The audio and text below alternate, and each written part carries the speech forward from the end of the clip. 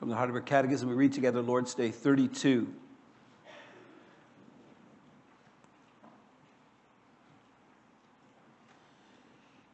Since we have been delivered from our misery by grace alone through Christ without any merit of our own, why must we yet do good works?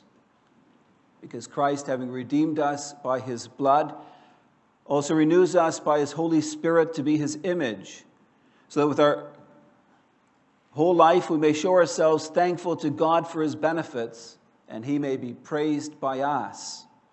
Further, that we ourselves may be assured of our faith by its fruits, and that by our godly walk of life we may win our neighbors for Christ.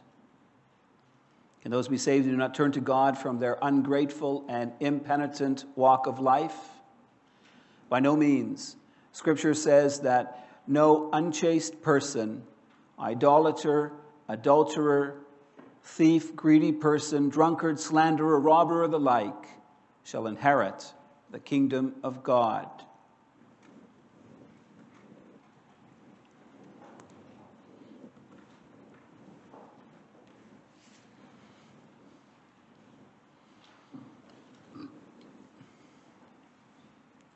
Beloved congregation of our Lord Jesus Christ, why do you do what you do? Do you ever think about that? Do you ever consider the reason why you do the different things you do in your life? What I'm talking about is your motivations.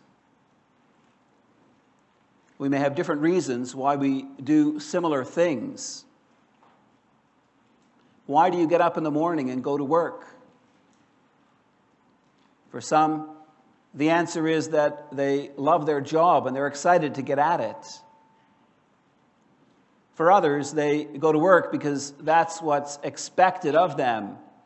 They want people to look at them positively. For others, they know that if they don't show up for work, they will not get paid. Their motivation is keeping their jobs so that they can continue to earn a living. Attitudes are affected by our motivations. Someone who loves his job is excited by it. He gets to work early. He applies himself with enthusiasm and vigor. He does a good job. Everyone around him can see that his heart is in his work. There's also other kinds of employees. Those who work hard when the eye of the boss is on them because they want to make a good impression, but who slack off when the boss is not around. Those who do what's required to get by because they need the paycheck, but who actually live for the weekend and who cannot wait for retirement. In our catechism preaching, we have dealt with how great our sins and misery are and how Christ has delivered us from all our sins and misery. This afternoon we come to the third part of the Heidelberg Catechism dealing with our thankfulness. Lord's Day 32 focuses our attention on how we are to express our thankfulness to God for his grace in Christ. Christ has redeemed us by his blood, by dying for our sins on the cross. He has given us his Spirit to live in us, renewing us more and more that we may live our lives to God's glory. Christ's gracious work for us and in us is our motivation for living thankful lives. I preach you the Word of God under the following theme. By Christ's renewing work in us, we are to do good works. Our good works show forth our thankfulness to God. They assure us of our faith, and they witness to our neighbors. In the coming months, we'll be busy dealing with the final section of the Catechism. We will learn that we are to show forth our thankfulness to God through the things we do and the things we say. The Catechism's third section on thankfulness focuses on the 10 Commandments, and later on, the Lord's Prayer. It'll teach us that our thankfulness is to be expressed in our walk and our talk. And before the Catechism begins to explain how we are to be thankful, it deals with the question of why we are to be thankful. Before it explains what God requires of us in the Ten Commandments, it emphasizes why we are to keep these commandments. The question of why we are to do good works is a very important one. For the answer to this question will have an impact on how we respond to God and how we live before Him. For many in society around us, there is not much motivation for doing what is good. Why should they? Society lives with the attitude that nice guys finish last. Take what you can get. Make the most of your life. If you don't look out for number one, no one else is going to do it for you. Got an opportunity to make a shady buck? Well, go for it. That's one way to get ahead in life. Got a chance for a little sex on the side? Well, why not? You only live once. Do you need to lie to cover yourself? For many, that comes as natural as breathing. In this world, there's only one thing that holds many back from doing what is wrong. It's the threat of punishment. The fact they might get caught is what stops many people from committing a crime. No one wants to end up being fined or being put in jail. People also want to avoid the shame and the embarrassment that comes from being found guilty of wrongdoing. Yet when law and order break down after some natural disaster, we see people looting and stealing. When people think they can get away with doing something wrong, they're inclined to go and get whatever they can. Within the church, we know that sin has consequences, even if you're never caught doing wrong. Stealing dishonors God as the provider. It robs your neighbor of what's rightfully his. Adultery is a sin that breaks down your personal relationship with God and has a very detrimental effect on your marriage and on that of your neighbors. If we start telling lies, we need to keep telling lies to cover ourselves. And we know that Satan is the father of lies. We don't want to put ourselves under his dominion. For us, the consequences of sin can also hold us back from doing wrong. Yet, beloved, is it only a fear of punishment that motivates you to do what is right? Is it only because you want to avoid the consequences of sin that you strive to live according to God's commandments? These should not be the reasons why we as Christians do good works. Our motivation for holy living is much greater than this. The primary reason why we do good is to show forth our thankfulness to God. Why are we thankful? To understand this, it's helpful to go back to the structure of the Heidelberg Catechism. It's divided into 3 parts. The first part deals with our sins and misery, the second with our deliverance, the third with our thankfulness. You cannot understand why we are to be thankful if you don't first go back to our sins and misery and to our deliverance in Christ. By nature, we are corrupt. Our inclination is to hate God and our neighbor. If God is not working in us by His Spirit, we'll walk in the ways of sin, and each day our guilt will only increase. Our natural condition is such that we're lost. Man of himself has no real security, no true peace, no lasting hope. There's nothing we can do to rescue ourselves from our miserable plight. Without God, man's best hope in this life is to make it as comfortable and pleasurable as he can. And yet even those who attain their life's ambitions find no real satisfaction or lasting joy in the things of this world. You see, beloved, it's our sin that broke down our close relationship with God. God holds us accountable for our sins. He requires that payment be made for them. If it's not, He will punish us. Romans 1 speaks about how God gives people over to the consequences of their sins. Many places in Scripture speak of the final judgment that will come upon the wicked on the last day. God will cast them into everlasting darkness. He will withdraw Himself from them, give them over to the torment of hell. That's the punishment each of us deserves. Yet thanks be to God for His grace in Jesus Christ, our Lord. In the past months, we focused our attention on the redeeming work of Christ our Savior. He came into this world to deliver us from our sins and misery. He offered Himself on the cross to make the payment we never could.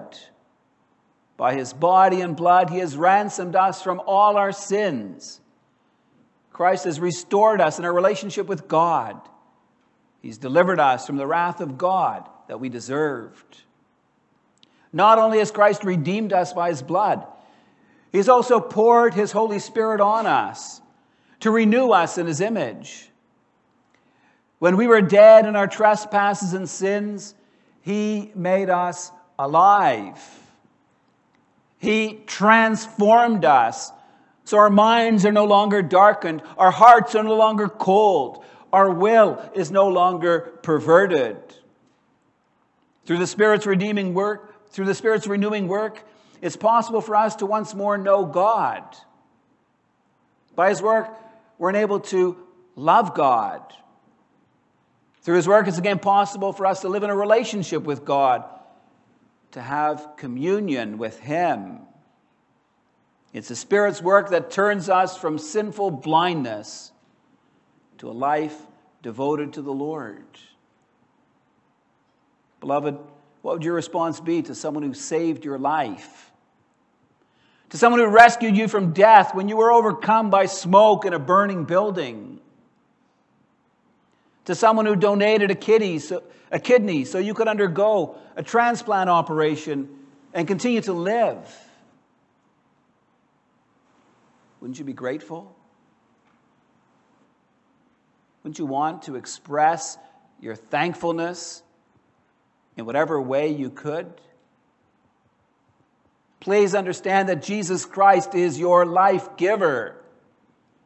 The reason why we are to do good is out of thankfulness for all Christ has done for us. Our motivation for good works is love. God loved us so much, He gave His Son to die for us. Because He first loved us, we now love Him with all our heart and soul and mind and strength. The fruit of salvation is that we do good works. This afternoon we read from Paul's letter to the Galatians. Paul begins chapter 5 with a glorious cry, "For freedom, Christ has set us free." What does Paul mean when he speaks about our freedom in Christ? There's different aspects to this freedom. The first is that we are set free from our sins. It's in Jesus Christ and Him alone that we are justified. God no longer counts our sins against us because Christ has paid for them on the cross. Secondly, Christ has delivered us from the mastery of Satan. Through Christ, God has rescued us from the dominion of darkness. He has brought us into the kingdom of the Son whom He loves. Christ has broken Satan's stranglehold over mankind. For believers, Satan is no longer our master. Christ is. Thirdly, Christ has set us free from the sting of death. God's curse on man's sin was that we would die. The wages of sin is death. Yet, beloved, Christ broke that cycle. He didn't die because of his sins, but for ours. And death could not hold Jesus in its grip. He rose again on the third day. His resurrection is a pledge that our bodies too will be raised on the final day. And so Christ has delivered us from the fear of death. Finally, Christ has freed us from the law. Through our union with Christ, he has freed us from needing to meet the law's demands. We don't have to keep the law in order to merit righteousness. Now, beloved, when you consider Christ's redeeming and his renewing work, what's your response? Are you truly thankful? Are you truly motivated to live for God? Is the overriding purpose of your life to give glory to God? Does that show in the things that you say and do? In the manner in which you conduct your relationships with those around you? In the way in which you make use of the gifts and opportunities that God gives you? Do you love the Lord? Is your heart devoted to his service? Do you serve him with the zeal he deserves? Of ourselves, we cannot do any of this. But by the power and might of God's Spirit, we're enabled to give our hearts and lives as a sacrifice of thankfulness to God. Paul encourages us in that in Galatians 5. He says, "But I say, walk by the Spirit, and you will not gratify the desires of the flesh." God has given us his Spirit to help us walk in his ways. To do that, we need to know God's will for our lives. That requires us to read and to study our Bibles, to meditate on God's Word. It requires us to pray for his grace, to help us deny our own will, to do what God wants us to do. It's the only way that we will turn away from the works of the flesh and begin to bring forth the fruit of the Spirit in our lives. Ultimately, it's the Spirit's work in us that God uses to help us live our lives as a sacrifice of praise and thankfulness to him. This brings us to our second point, and we'll see how our good works assure us of our faith. It's interesting how in Galatians 5, Paul contrasts the works of the flesh with the fruit of the Spirit. Work is the result of effort being put forth. A machine in a factory works. It puts out a product. But you cannot manufacture fruit. Fruit is the natural result of proper growth. When a farmer plants a crop, he expects it to bear fruit. That also applies to us spiritually. Psalm 1 compares the believer with a tree planted by streams of water that yields its fruit in its season. In Matthew 7:17, Christ made it clear that every good tree bears good fruit. Growth and fruit bearing is totally dependent on God's work. You can dig and plant and sow. You can graft and prune and weed all you want. But if God does not give rain and sunshine and growth, all your effort will be wasted. Somehow, in the final analysis, it all depends on God to produce the fruit. That's why Paul speaks of love, joy, peace, patience, kindness, goodness, faithfulness, gentleness, and self-control as fruit of the Spirit. In Galatians 5, Paul speaks about 3 clusters of fruit.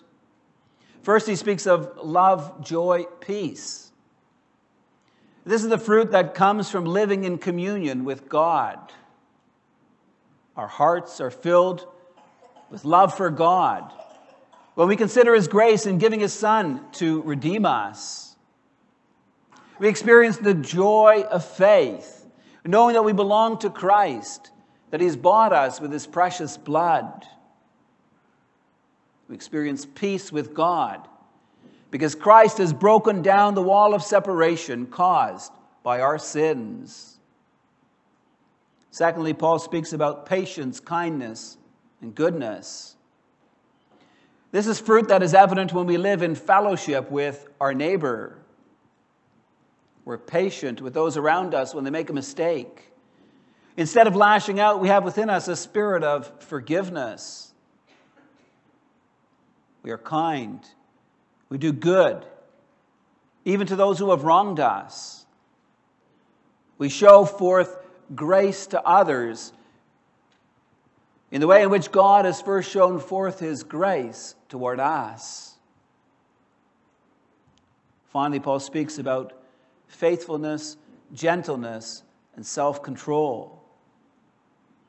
This fruit refers to the work of the spirits in our personal life, to the deep transformation of our character. Faithfulness is being true to God, submitting your will to His, doing what He teaches you in His Word. Gentleness is better translated as meekness.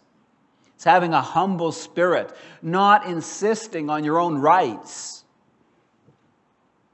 Self-control is the power to keep yourself in check and not give yourself over to the desires of the flesh. These clusters of fruit show that the Spirit of God is active in all our relationships. Our relationship with God, with our neighbor, and even within ourselves. But we don't always experience that in our lives. As Christians, there may be times when we feel like we're not bearing much good fruit. This can lead us to doubt whether or not we're really Christians. Sometimes it's because of our sins. We've done something wrong. We know we've offended God with our sins. And even if we've repented and prayed for forgiveness, we sometimes find it so hard to forgive ourselves. We think, how could God forgive a wretch like me? On other occasions, our doubt stems from the struggles and the adversity we face in our lives.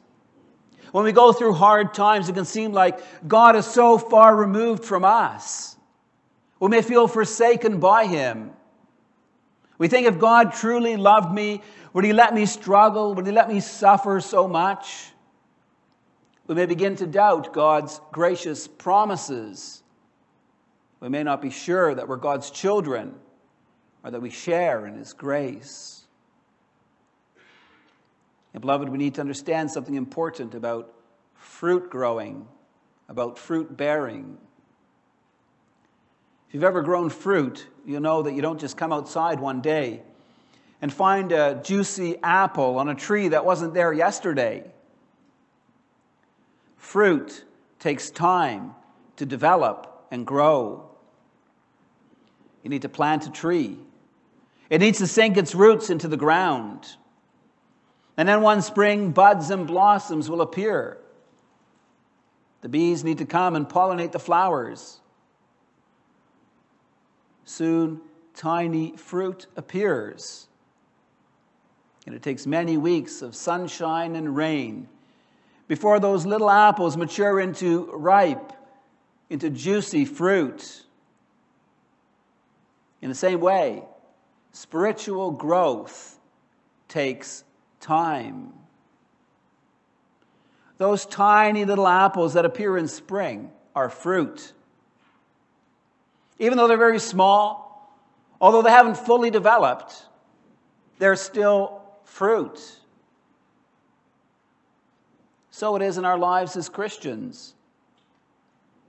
We need time to mature basking in the warmth of God's love, nurtured by the food of God's word.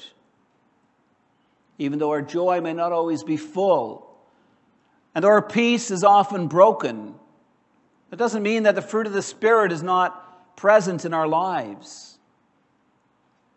We may not always be patient or exercise self-control.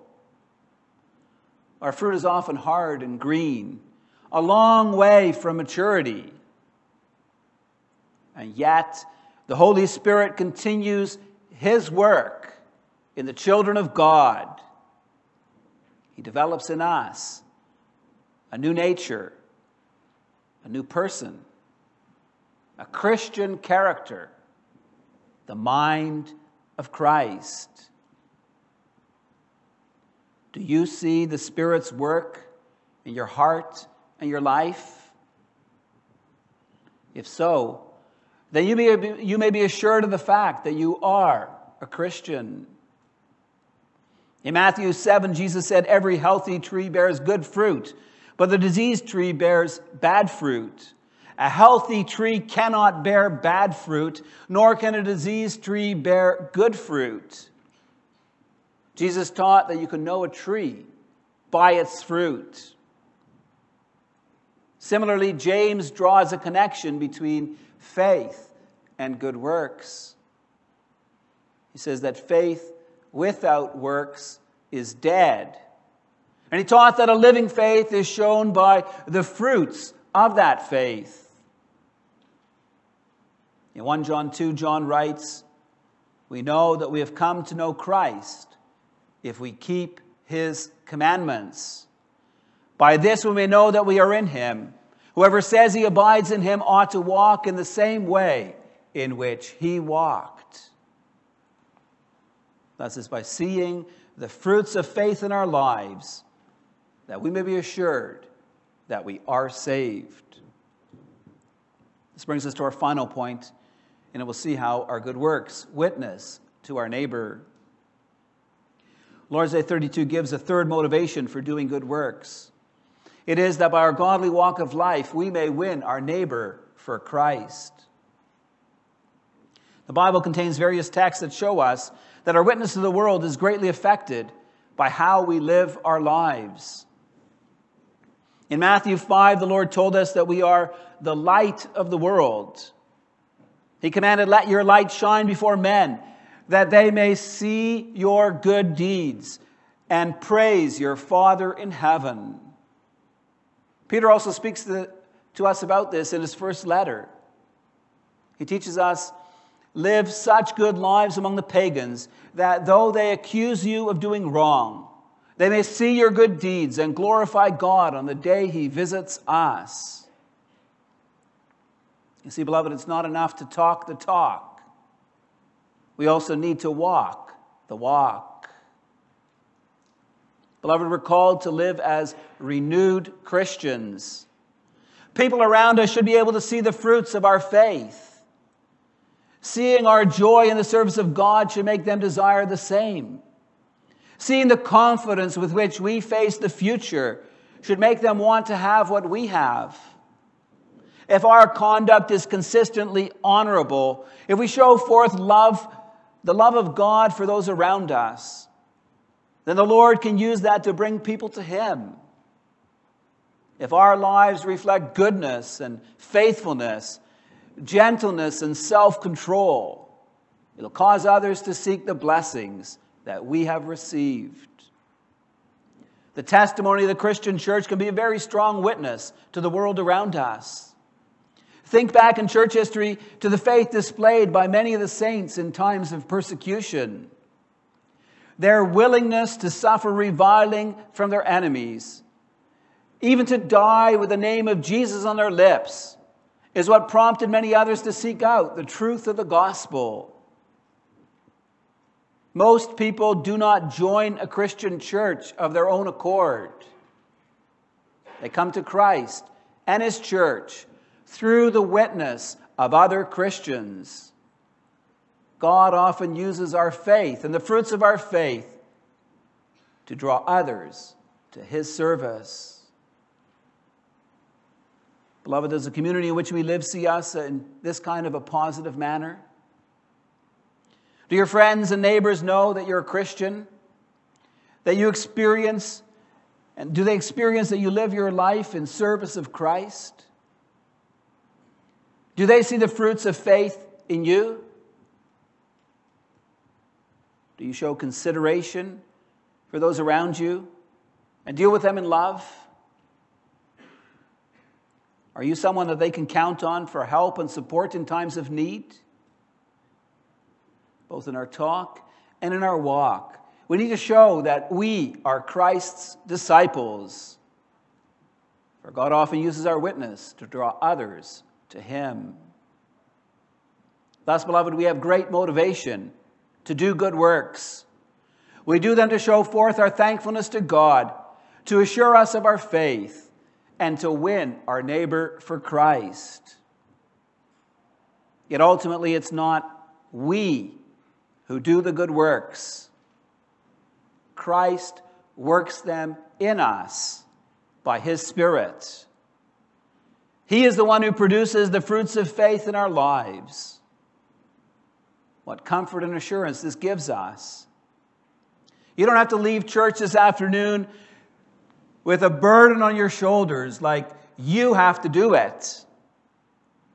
Just walk by the Spirit, and you will not gratify the desires of the flesh. Instead, you'll glorify God in all your words and works. Amen.